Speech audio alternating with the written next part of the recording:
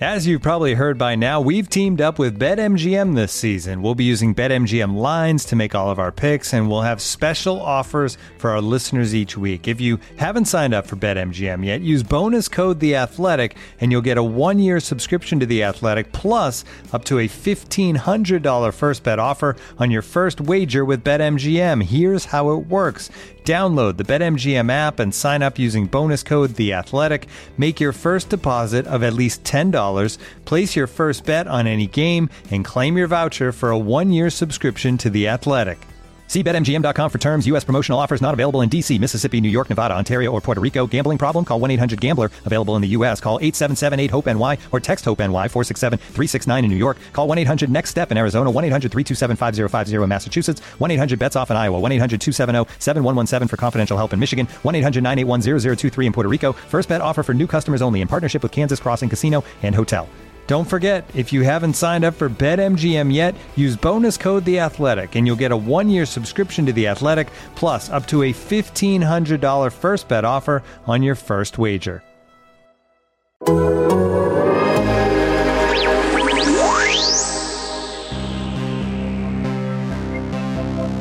Son of Slovenia, cool as hell. He scores the ball and he rebounds well. Don't fight the future, here comes Luka. Even losses feel like wins when you're with your good friend Tim. It's 77 minutes in heaven. Welcome to 77 Minutes, a Dallas Mavericks podcast, part of the Athletic Podcast Network. The only Mavericks podcast that asks the hard questions. Like, would Scott Foster have refereed a better game that we just saw? It's a Tim and Austin episode. Tim Cato with The Athletic, Austin Guria, known for the 77 Minutes pod. And we're coming to you after the Mavericks 111-101 win in Game 4 that ties this series at 2, sends it back to Phoenix with intrigue, with interest. I think, you know, as you see from the minutes on this episode, it's going to be a longer episode. We haven't even recorded this episode. I am predicting it's going to be a longer episode. There's a lot to get through. But I just want to go to you, Austin, as the resident fan of this podcast, the guy who can still embrace the emotional side of this series, of this team, of everything they've done. How are you feeling after Game 4? Do you think Luka Doncic sent Kane Fitzgerald a gift basket before this game? Like, what would be in the gift basket? Do you think he took him to dinner? Like, he just little wine and dined him? You brought him like a... I think he made him... So, you know, in high school, you burnt CDs for girls. You remember doing that? I do remember that. He did it, but it was all his favorite Slovenian songs. Whatever he did, Kane Fitzgerald came through for Luka Doncic tonight. I don't know what happened. I don't know what he did to mend that relationship. I don't know if he like raised a boombox over his head outside Kane Fitzgerald's like window. But his hotel window. His hotel window just... Kane Fitzgerald's probably staying on like the 23rd floor at like the W. And Luka's just outside. He's just outside, just playing his favorite throwing song. Pebbles 23 floors up. They were 0-4 in playoff games that Kane Fitzgerald had refereed in the playoffs. And this is the first game they won. And they won on their own accord. Right. But it was a very oddly officiated game, which is following, honestly, a trend throughout these NBA playoffs where there are a lot, where the referees are much more featured than they should be. I want to talk about that. I want to talk about that a little bit later. Okay, we can get to that later. Yeah, we're gonna work our way towards that. What does it feel like to be a Mavericks fan, to watch these Mavericks win 2 games convincingly from pretty much like 8 minutes in the first quarter to the rest of the game, to the buzzer? They led in both games 3 and 4. This is the best team in the NBA they're playing. And I'm not saying that it was without, nervousness and nerviness, but the Mavericks were just the better team for 2 straight games against the league's best team. They didn't even have to play a clutch game. And you know what?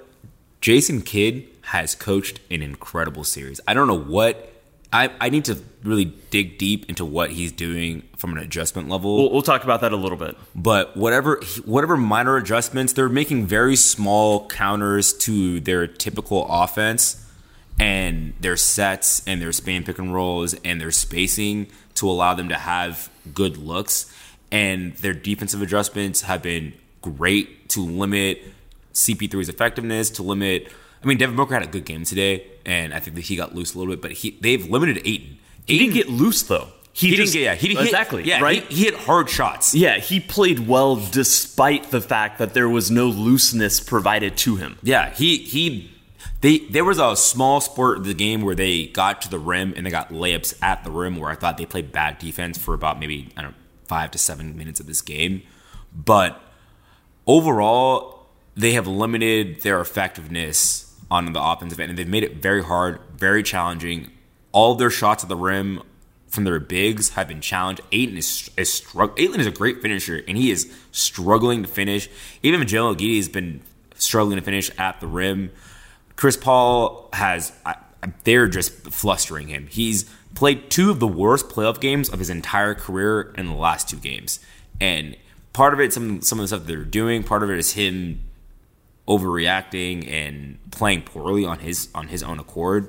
But the last 2 games, what it has told me is that Jason Kidd and this coaching staff have this team in a great position to play high quality basketball. And they're playing Maverick basketball in these last 2 games, and I think in the first 2 games they were playing the Sun style of basketball, and they're dictating the terms of engagement, which I did not think they were really going to be able to do against the Phoenix Suns.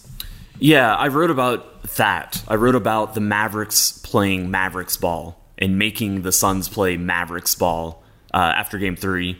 If anyone is not a subscriber but would like to be to The Athletic, theathletic.com/77 minutes in heaven. We'll get you a nice little discount code if you just hop over to that URL. Is there a discount code? I think my subscription is about to renew. Can I cash in on it's for new subscribers only? But I would recommend it, and no bias whatsoever here. I think it's awfully impressive. It's genuinely so impressive what the Mavericks are doing. They can look like, and I don't think I'm exaggerating. They can look like the league's best team. The Mavericks can, when everybody's hitting threes. Specifically when the role players are hitting threes. Luka was 1 of 10. When the role players hit threes, this team has stretches in games where I ask myself who can beat them. And that's an insane thing to say. That's an insane thing to think. But I think it's true. They don't always look like that. It is predicated on hitting 23s like they did in Game 4. But it's remarkable how good they can look, how is that exactly what we were saying? Like making the Suns play their way. It's remarkable. I think Maxi Kleber has made himself a lot. We talk about Jalen Brunson making himself a lot of money this free agency. Maxi Kleber is going into a contract year, and in 2 straight series now, he's played against Rudy Gobert and DeAndre Ayton, and I think you could say that he's played them both to a draw, and that he has affected them as much as they have affected him. And his ability to hit threes and to knock them down at a high clip and to scare their bigs and even their other larger wing players into guarding him at the 3-point line. And also a really, really nice adjustment they've made is a couple of times in the last 2 games is that he's done a very nice little duck in on Chris Paul. Where Luka gets the switch on Ayton, and instead of just shooting a step back 3 or trying to force his way to the rim, Maxi cuts to the rim and seals his guy and gets a layup. Because just getting to the rim, sealing, and getting a layup, that's all you have to do as a big man. As long as you punish somebody for being big 1 or 2 times a game, that is all you need to do to classify yourself as a big man. And he's also protecting the rim on the other end and drawing out their wing players. What he's doing for them on the offensive end and on the defensive end is so valuable that I don't really know how to calculate from a contract standpoint. I mean, he's playing bigger than Ayton is right now. He is. He's playing him to a draw. And DeAndre Ayton, I think, is honestly incredible. I would love to have DeAndre Ayton on the Mavericks team. I think he's one of the best big men in basketball. And Maxey is just playing him to a draw, and like that, the Suns can't afford that. They can't afford for DeAndre and Max Kleber to just cancel each other out. How do you feel about the sustainability of the Mavericks, the way they won this game? How do you feel about sustainability in terms of hitting, they hit 20 threes? That's a lot of threes. They're not going to get... I don't even want to say they're not going to get a shooting performance like this again. 20 of 44, 45% is not, it's not something that's astronomical. It's not unrepeatable. It's not a one-time in a series thing. You're not going to get that every game in a series, but you can get a 20 of 44 again. I think here. Let me. What's confusing me about the way the Suns are playing right now is that the first couple games I thought that they dared Luka to score to a degree. Yeah, that they understood that he can get 45 and they can still win, like we saw in game 1. And so, drop coverage isn't working. You can't have Ayton hang back because Luka, within the first couple minutes, hits 2 floaters against it. So they started switching, and they had bad defenders on Luka, understanding Luka's going to drive past them. And they packed the paint really aggressively, really hard, to the point that they kept giving up threes. And I guess I'm not sure that's the right approach. I think it makes more sense for Phoenix to stay home a little bit more on the shooters and to let Luka score 50 and to use that to, hopefully have Luka tire out as the game goes along. And they're not doing that. And they did it the first 2 games, and I'm confused a little bit why that's not their approach anymore. No, I'm also confused at that as well because I thought Monty Williams had a great strategy in the first 2 games, and I thought he confirmed that. He's like, that's what we want, that he doesn't have assist numbers. Monty said they needed to pack the paint. I believe he said this after game 3, that they really needed to tighten their defensive structure when Luka was posting up. Yeah. I felt like they overreacted overall to that. I think they're overreacting because they don't have anybody who can guard Luka in the post. When Luka gets the ball in the post, Mikal Bridges in trouble, Chris Paul in trouble, Devin Booker in trouble. They don't have an option. Honestly, Jake Crowder might be their only semi-credible option to guard Luka in the post. They don't have a guy it's funny because the Clippers had so many guys who are strong enough to guard Luka in the post where he couldn't just bully somebody, and the Clippers don't have that specific defender. And I think it's really cratered their defensive scheme because in the first 2 games, it wasn't that Dorian was shooting bad. He wasn't even getting open looks. He just didn't get shots in the first 2 games. And I thought that was a bad indicator for the Maverick offense. If Dorian's not getting open threes, then the Maverick offense is generally not going to be running well. And now that he's getting open threes, it's not that I think that this is sustainable, but Dorian and Bertans hit 12 threes combined in this game, and Luka went 1 of 10. Very, very shades of Jason Terry and Peja. Yeah, very. Honestly, everyone was seeing the exact parallels to Peja and Jet, and it's not that I think they can keep hitting 23s. I think that the threes can come from different sources. So, Luka's probably not going to shoot 1 of 10 again. I think Jalen will hit more threes. Bullock will probably get more threes in the next game, and even Maxey will have more. I think Maxey was a little gun shy today too, but it was just that Dorian hit so many threes and Bertans hit so many threes that the math carried them for a lot of the game. Yeah, I mean, they don't have anyone to guard Luka, but so this is how they responded, by packing the paint more. But it didn't feel like that's the reason Luka shot 9 of 25. No, he just shot bad. Yeah, and obviously, 1 of 10 on threes, that has nothing to do with any, no. Luka's threes are fully dependent on himself. Yeah. It's wild, that's true, but I do believe that's true. They would have got him blown out. Had Luka just had a normal shooting game, I think that was honestly, from a shot-making standpoint, that is maybe the worst playoff game that I've seen Luka play where he wasn't hampered by a specific injury. Right. And that his shot making was bad, and his shot decision making was also not great. And they won, and they won by double digits, and it was not really a close game for the majority of the game. So I think that's also have to concern the Suns because his shot making is going to correct. That's one thing that I know that's going to swing the other way, and there are a few other factors that are going to swing negatively against the Mavs, but Luka's not going to shoot that poorly for the remainder of the series. Yeah. So let me kind of walk through the things that lead to the next things. So if you let Luka try to score, he legitimately might drop 55 on you. But if that in turn tires him out, like the Mavericks did a good job getting Luka onto Cam Johnson especially, and Ayton, per some second spectrum numbers. Each of them allowed 9 drives in this game, so 18 total. That's like they did a good job isolating on those two guys. Johnson cannot defend. So, that's definitely something they've recognized. He can defend other smaller ancillary guys. He can't defend Luka Doncic. Right. He's not a bad defender, but he's not a good man defender against these type guards. Yeah. I think at some point Phoenix just has to accept that, and it's kind of what we were talking about coming into the series of like, should they even use Bridges on Luka because Luka's semi unguardable? It's shades of that conversation. So if you let Luka score again, he's going to put up gaudy stats, like stat numbers against you, but it might tire him out. It's not even, I don't want to totally rehash that very weird conversation about game 2 and all that stuff. But he's not, it takes effort. It takes effort. It's like to back someone down in the post.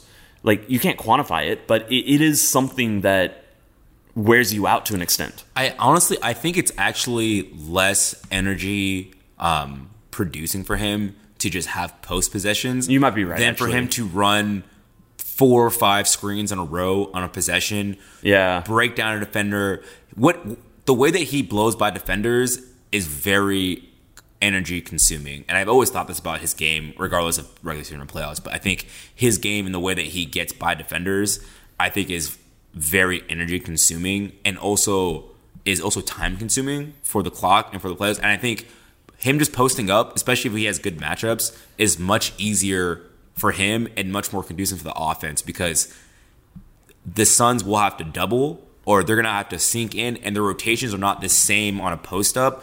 When your point guard can post you up and you're playing 5 out, no one else is doing that in the league. No one else is posting up their point guard, and then you got to worry about all ancillary shooters and other playmakers on the court, and you're inverting your offense. And it honestly, it makes me think about what that series last year would have been like had the Clippers had Kawhi Leonard and they played the Suns, and they had to play against Kawhi Leonard in the post and deal with that while they're playing 5 out because they didn't get really challenged with that last season. This is the first time they've really dealt with this level of 5 out basketball and a primary post player who can score, pass, and destroy you from that. Right. Or if, depending on the defender you put on him, and he's like, oh, I don't like this post matchup. Let me just pull him out to the perimeter. Yeah, and I can just blow by you. Yeah. This episode is brought to you by Michelob Ultra, the official beer sponsor of the NBA. Want to get closer to the game than ever before? Michelob Ultra Courtside is giving fans the chance to win exclusive NBA prizes and experiences like official gear, courtside seats to an NBA game, and more. Head over to MichelobUltra.com/courtside to learn more. Discover the latest collections from David Yurman, as seen recently, styled on basketball stars like Jaime Jaquez, Jalen Green, D'Angelo Russell, and others. David Yurman is a celebrated American jewelry company inspired by the beauty of art, architecture, and the natural world. The story of David Yurman begins in New York City, with David, a sculptor, and his wife Sybil, a painter and ceramicist. When the artists began collaborating, their goal was to simply make beautiful, designed objects to wear. Over 40 years later, the Yurmans and their son Evan continue to redefine American luxury jewelry with timeless, modern collections for women and men defined by inspiration, innovation, consummate craftsmanship, and Cable, the brand's artistic signature. David Yurman's collections are available on davidyurman.com. Looking for an assist with your credit card, but can't get a hold of anyone? Luckily, with 24/7 U.S.-based live customer service from Discover, everyone has the option to talk to a real person anytime, day or night. Yep, you heard that right. You can talk to a real human in customer service at any time. Sounds like a real game changer if you ask us. Make the right call and get the service you deserve with Discover. Limitations apply. See terms at discover.com/creditcard. So let's say the Suns went to the strategy and they say, Luka, you go for whatever number you want to put up, but we're going to stay home way more on shooters than they did. Let's say, and again, like I'm just kind of like game theory, like plotting this out.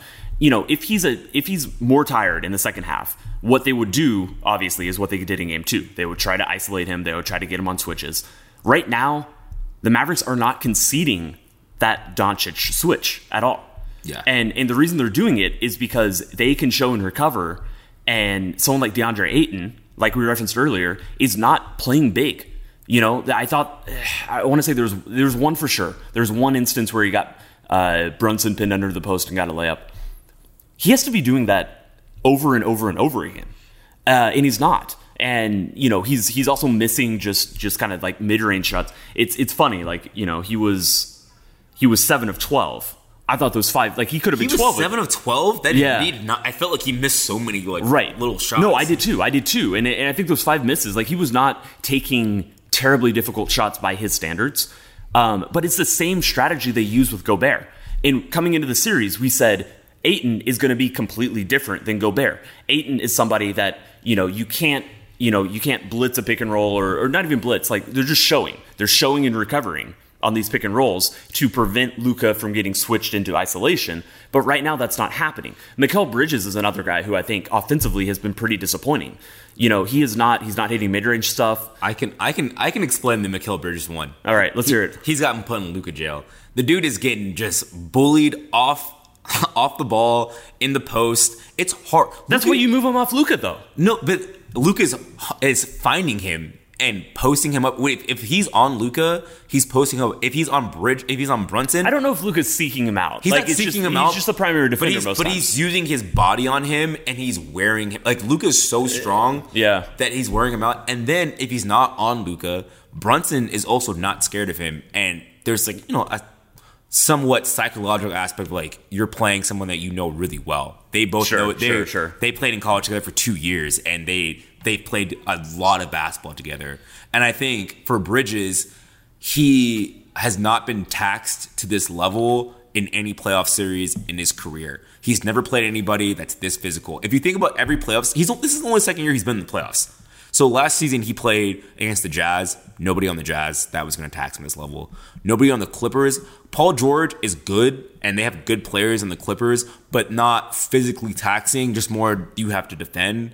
And against the Bucks, like, he wasn't guarding Giannis. If he was guarding Giannis, I think it would have been taxing for him. Okay.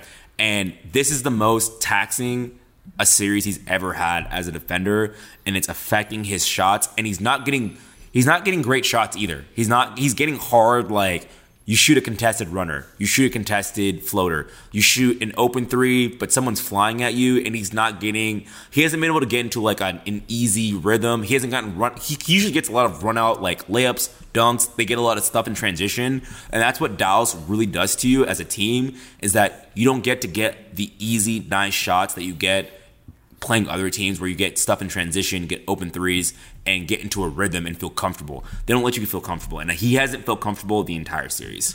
Yeah, no, that's definitely true. You know, the pace was down again in this game. They played at the Maverick pace. They wouldn't have scored over 100 had it not been for a couple garbage buckets. Right. Yeah, no, the transition defense has been, just swallowing Phoenix. Yeah. And it's been really impressive. I mentioned this after game 3 on the podcast, but, the transition defense is crucial here. Like, not letting them run up the pace is if they do, I think Phoenix wins. Like, any game that has 100 possessions, the Mavericks had 93 Phoenix had 93 and the Mavericks had 91. And, any game where those possessions start really adding up and going higher, Phoenix is going to be in position to win, because that's their pace. That's how they want to play. But the Mavericks being able to just, dampen how fast Phoenix is moving by getting back. I think it's replicable what they're doing right now. They've done it all season. I think their transition defense is something that I have a lot of confidence in. Right. When we say the Mavericks are the slowest team in the league, you're not the slowest team in the league if you have a bad transition defense. Yeah. I don't know, like, they may not rank well, like, in points per possession or something like that, but they do succeed in just limiting transition period. Yeah. Point blank. Like maybe when they do allow it, they get scored on.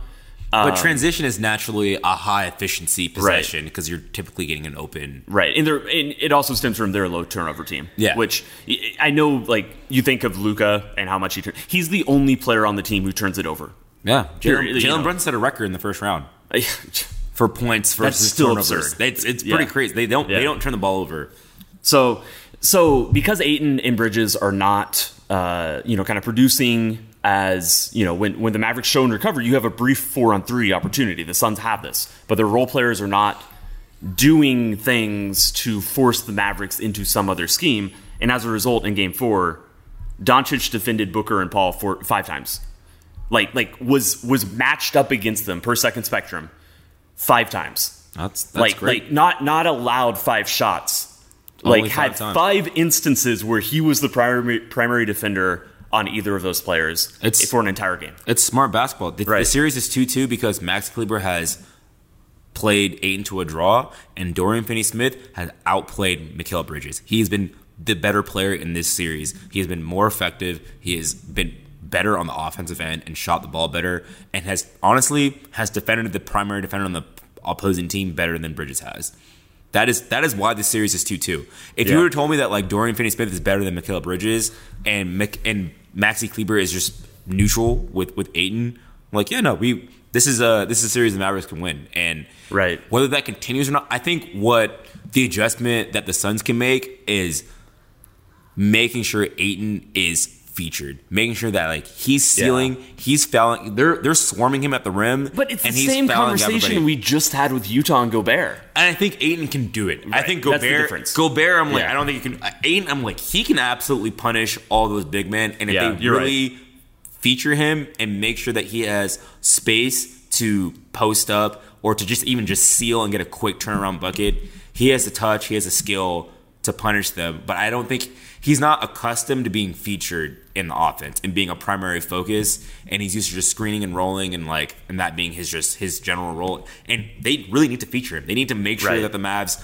are in foul trouble and that he's scoring baskets around the rim, because that's really where the weak point is in their defense. Like we saw Maxey get in foul trouble last series twice, I think, right? He almost got in foul trouble today. Right.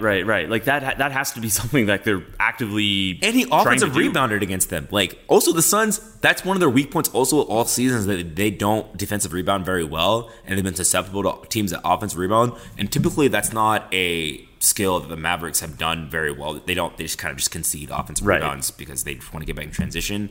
But today, they offensive rebounded like hell. Like, they got a lot of crucial second chance points, and they beat them on the boards. I thought in Game 3, so they did the same thing in Game 3, and I thought Game 3 was a little more skewed towards fortunate bounces. I thought this game was more skewed towards they're in the right positions, they are out, whether they're out. I don't want to say outworking, but because the Suns are in scramble mode. There was a concerted effort. Yeah, because they've been put in the blender. Yeah. The Mavericks were in better positions to get boards, to get second chances, to extend possessions in a way. You want to guess how many mid-range points Phoenix scored tonight? Ooh. Today? I'm going to say 12. 10. Wow. Yeah. No, they didn't hit. Yeah. Honestly, I feel like they didn't shoot as many as they normally do. Yeah, I don't have the attempts number in front of me, but I agree. It was more contested, but I feel like they did a good job of taking away Chris Paul's pet, snake the pick and roll, get the right-handed jumper.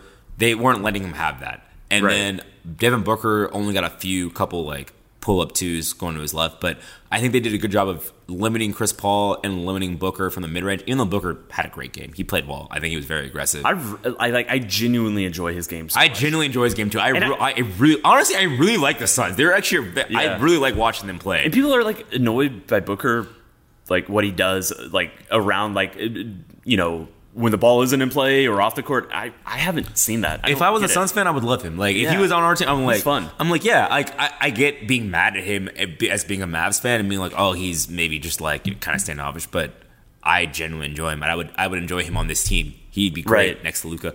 And you know what? Imagine you have a backcourt of Luka Doncic and Devin Booker. Man, do the Suns have an opportunity to do that?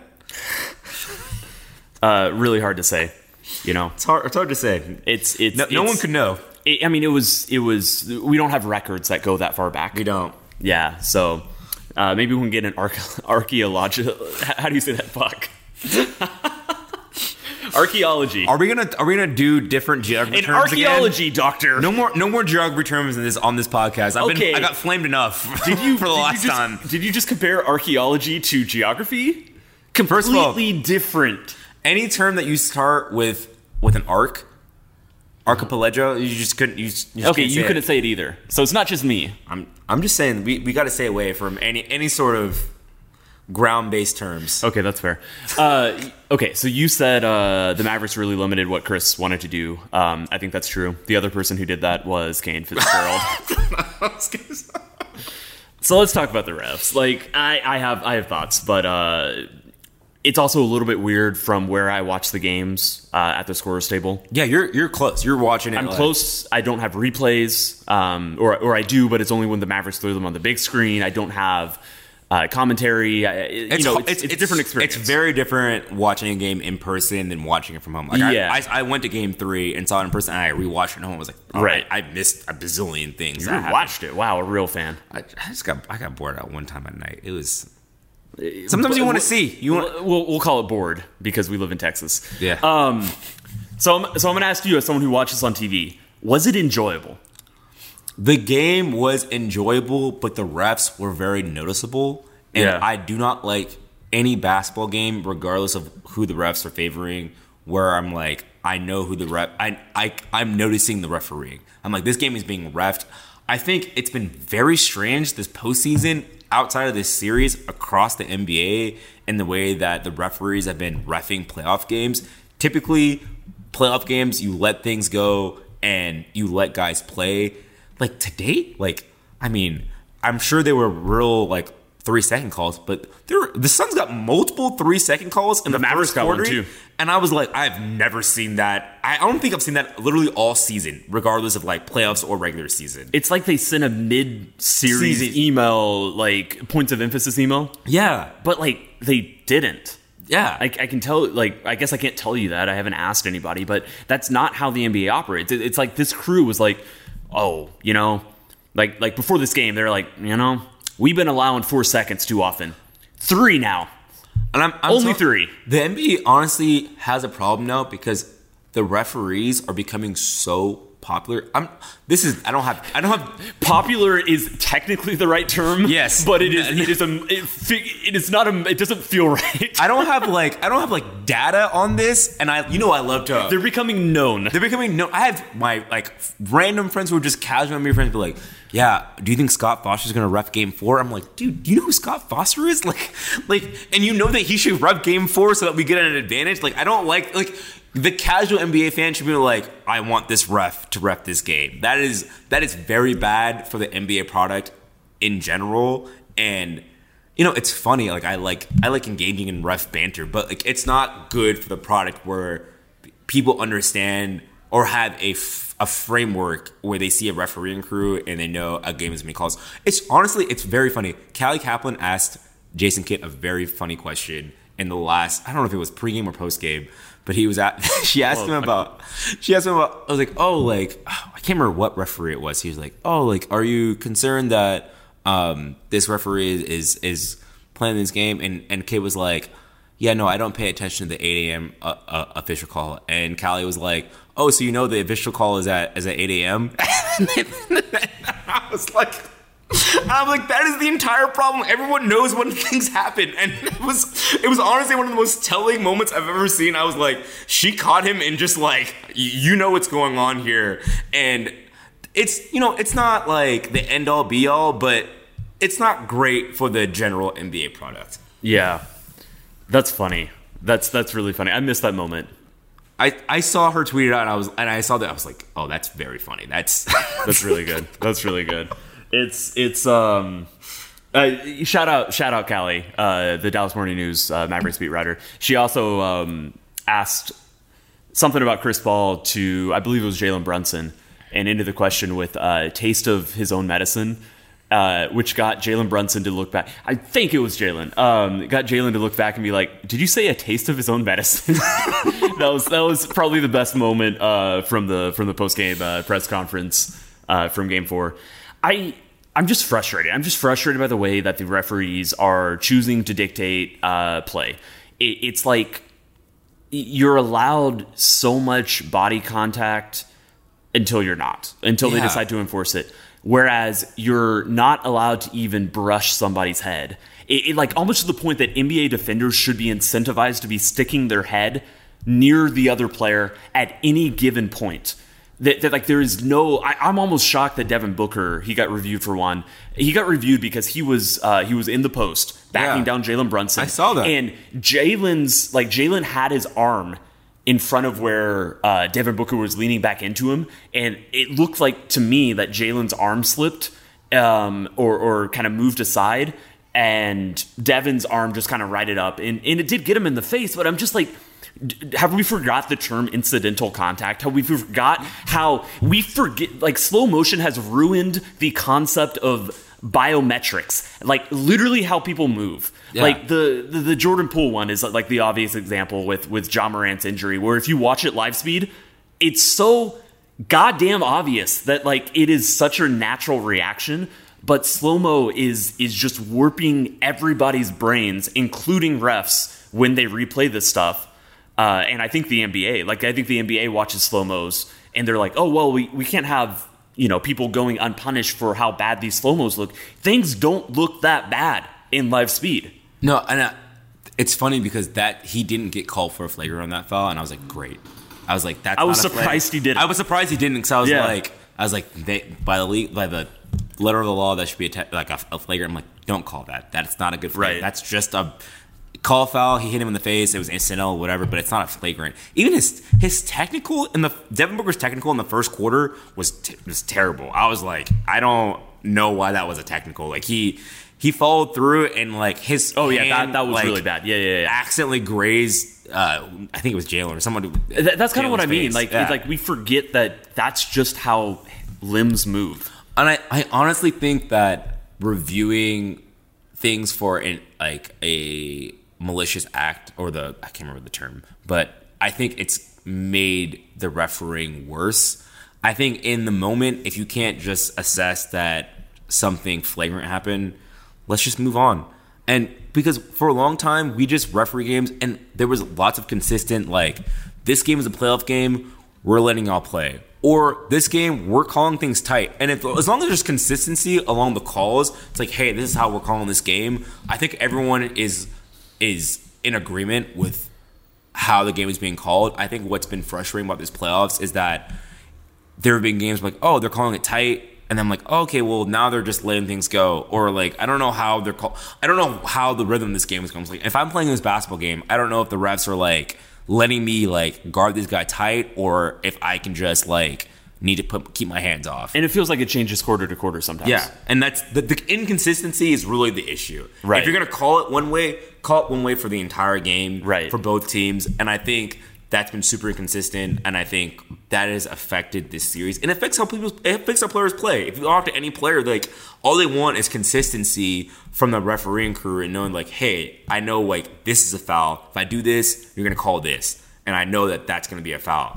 But, like, when you just don't know what is and what isn't a foul, it's very frustrating to players, very frustrating to fans, coach. It's very frustrating to everybody involved. And so I think that's one thing that needs to be a point of emphasis for the league. Because ultimately, referees are not supposed to be part of the game. The best part of a refereeing crew is if I don't notice you the entire game. I don't think about you. I don't even consider. I don't know your name. The refereeing crews I love the most are the refereeing crews who I'm like, I see the list come out. I don't know any of your names. That's literally, you need to be invisible. Like, you need to be invisible. You're shepherding a good NBA product and making sure something doesn't get out of hand and is just a good, clean basketball game. Very brief sidebar before we get back to the game and close this out. I forget where I saw this idea, but I saw the idea that we do away with referee-triggered reviews, and we go to more of an NFL style where the coaches have 3 or 4 challenges per game. I don't know what I heard this as well. It's a good idea. I think it's a great idea. It's the one that kind of splits the medium of like, yes, there does need to be instances that get reviewed, and yes, it does genuinely help the product here and there. You don't want egregiously missed calls to affect games, but you also don't want the refs. Like, the refs are doing things wrong, but when they go to the monitor every time that they have an opportunity to, they're not doing anything wrong there because they're double checking their work in a way that is allowed for them to do. No other sport does that, just the amount of referee triggered reviews as the NBA does. In the NBA has done this in the past 6 months, it feels like. Even last season, flagrant reviews were not this common. Yeah. And I think coaches should have a challenge. If you win your challenge, you get to keep it. You win a second one. I think if you move to this, like, you would need to give them multiple, but you get 2 challenges. You can burn the first one. The second one, if you win it, you get to keep it for a third one, and then no other reviews.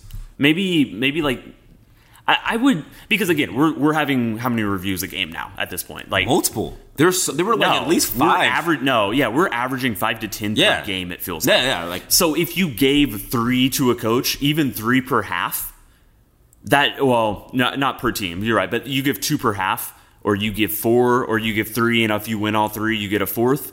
I don't know. Like, again, I think you just need to let human error play out, and it's that sometimes, like, do you want to be right or do you want to have a good relationship? Just you just get to that point. It's like, you can be right, but like it's just gonna leave a bad taste in everyone's mouth, and you're gonna move forward, and it's not gonna be great. Yeah. And so, and I think the reason that they haven't gone that route, like that they can't withstand human error, is I think a lot of it is sports gambling and just the pure amount of money involved. The NFL has sports gambling, like. The NFL, you have 2 challenges, and that's it. They don't review, and they review things under 2 minutes. And like, if you want to go back to reviewing things under 2, honestly, I don't want to go back to that.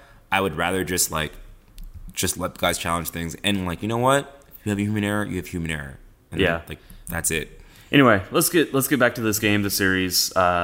Just closing out here. Dorian Finney-Smith, man. I know you have something. I know you can talk about it. I love Dorian. Yeah. It's just he's one of my all-time favorite Mavericks. I honestly think that at some point he might play enough games and do enough things with the Mavericks to the point where he gets his jersey retired for this franchise. He's been there for 6 years, and he's just solid. I think he does not get enough credit for his basketball IQ on the defensive end. He is a quarterback of their defense. He gets everyone involved. I can't even count the amount of screenshots I've seen where people were like, Dorian is pushing this guy into, literally shoving somebody into the correct defensive position. Oh, that's one of my favorite things. That's been one of my favorite things for years. Yeah. And he's like, I'm going to make sure the defense is good. And I think that's one thing about game 2 that was like an underrated thing, is that he only played 20 minutes because he was in foul trouble. And he runs the defense. He makes sure they're organized. He defends the best player. He's going to be a guy who is perennial all defense from this moment forward, I think, now that he's doing it on a very big stage. And then he just hits threes. And not only does he hit... Well, honestly, 8 of them. He hit 8 threes, and like his 8 threes were amazing, and I was like, that was great. But the best play I thought he made tonight, he had hit like 6 or 7 threes at this point. He caught the ball, pump faked somebody, went into the lane.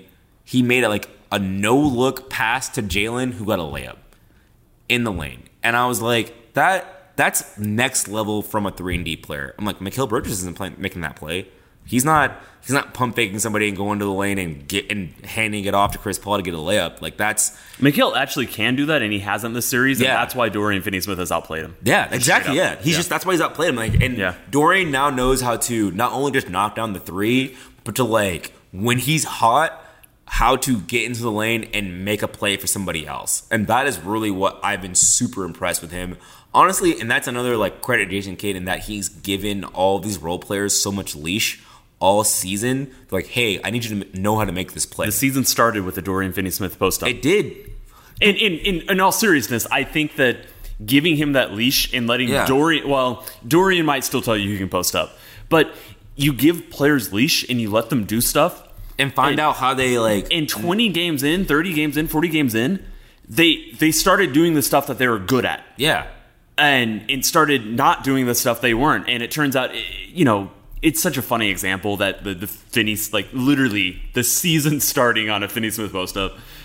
It's great. It's just like Maxey last game pump faked and dribbled and took a pull up two that was drifting and made it. He pump faked and then drove and got a driving dunk. I was like, I have never seen you do either of those things. I've watched you for 4 or 5 years. I've never seen you do any one of those things. And you do that in a tight playoff game when the stakes are the highest. Yeah. And I'm like, that's good coaching. That's a coach that has allowed you to like have freedom and who has allowed you to like explore your game throughout the regular season so that when the stakes are the highest and you need that to happen and you need other actions, that you can do it and you know that you can do it. It's very, very good long-term coaching. I think we've discussed that all season long where a kid is like, I'm going to play for the playoffs. And like, at some point, you're going to have to figure out how to do this. One game in the playoffs, Luke is going to go 1 for 10 from 3 and not going to make anything. And you guys are going to have to win. And that's why I go back to this kid just being a great coach for this team. It's been very impressive. Let me rattle off a few final quick thoughts. The minute totals are back within reason. Like I think that's important for the long term, especially with the games coming every other day. Nobody played more than 40 minutes. Bullock had 39 minutes. They subbed out with a minute to go. A minute to go. Like the minute totals being back in order, I think that's a really good thing. You know why the minutes are back in order? Frank Ntilikina. Exactly. That was also a quick note I wanted to make. You know, we talked about that. Being what we believed would probably be a beneficial thing for the Mavericks to do, and Jason Kidd did that. I thought that was good. I also wanted to say for Phoenix, kind of think that they should go Biyombo over McGee the rest of the series. I think they should.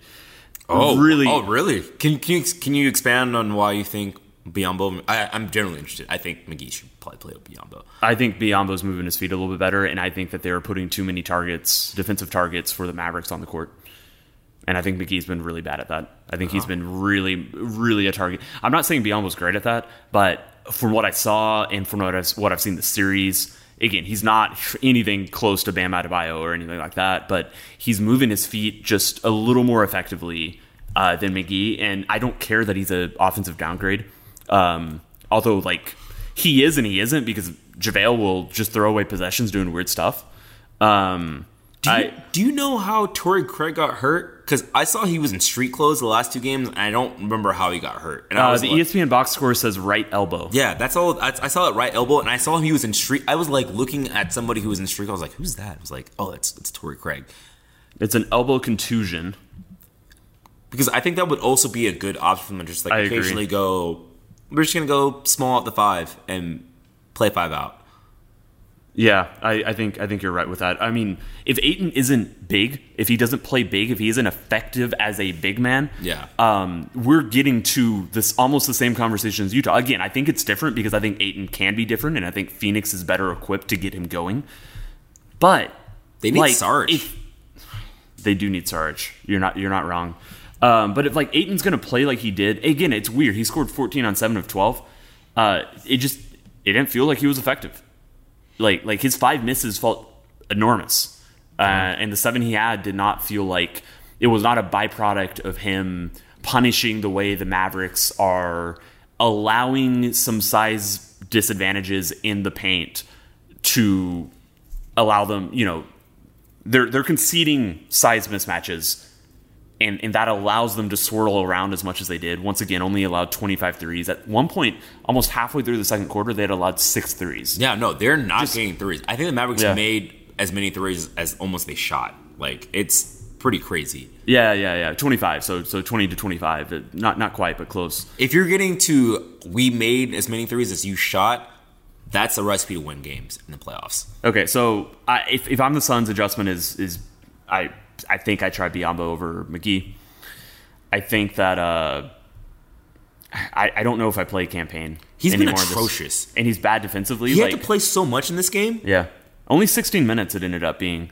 Because they took him out. They made Devin Booker play point guard, yeah. Yeah, he played point. Yeah. Yeah, like pretty much the entire... He didn't sub out in the second half up until the very end. They don't end. have another guard and I guess they don't trust Aaron Holiday. I honestly have not watched Aaron Holiday. I can't tell you if Aaron Holiday's good or I'm not. gonna be honest, I can't either. But the biggest adjustment is Chris Paul. Just like actually having him on the court Chris and Paul being being effective. and being good. Right. If you only have 2 playmakers, you only have 2 point guards, Yeah. like guys who can actually orchestrate. I mean, Booker can do it, but he's not. It's Paul and it's Chris Paul, and that's how good Chris Paul is. That they don't have another true point guard on their roster. They really I don't don't. really consider Campaign a true point guard in a way that it's like, I mean, I guess Campaign isn't that much different than in terms of just distribution, making passes ability than like Spencer Dinwiddie. But they would kill for Spencer Dinwiddie right now. Oh yeah, he would be playing way more minutes. Campaign would not be playing. Yeah, Campaign he's honestly been atrocious. I've been looking at Suns Twitter and they're like, did Campaign to get monstered? Like what happened to Campaign? He's been bad in every game. Even the games that they won, he's not been good. Yeah. This is one of the longest episodes we've recorded in months, literal months. This is the biggest Mavs win in over 12 years, so I guess we gotta record. Hey, we did this for the mothers. We did this for the mothers. There are so many mothers out here. If you're a mother, shout out to you. Shout out to you. And if you're not a mother, go away. Shout out to Sue. Shout suck. out to Jane. Shout out to Sue and Jane. Susan and Jane. Well, she goes by Sue, but I like doing proper terms. So shout out to Susan. Shout out to Jane. Absolutely. You got any final sentence for us? I think this is my favorite point in a good playoff series where I'm like, everyone has made the adjustments that they can make, and now we're just playing basketball. It's like, who plays better? In Game 5, I don't really know. I can't make a prediction. I can't tell you who's going to win. It's just who just is going to play better basketball. There are no more really adjustments to make. There's no more. You can't start somebody. You can't sub someone in. It's just, are you going to play better basketball than the other team? You guys are pretty equally matched, and it's going to be very fun. It's going to be very enjoyable basketball, and it's a privilege to have this amount of enjoyable basketball. That's going to take us home. Thanks for listening. See ya. He plays Fortnite just like me. I am 34. Don't fight the future, honey.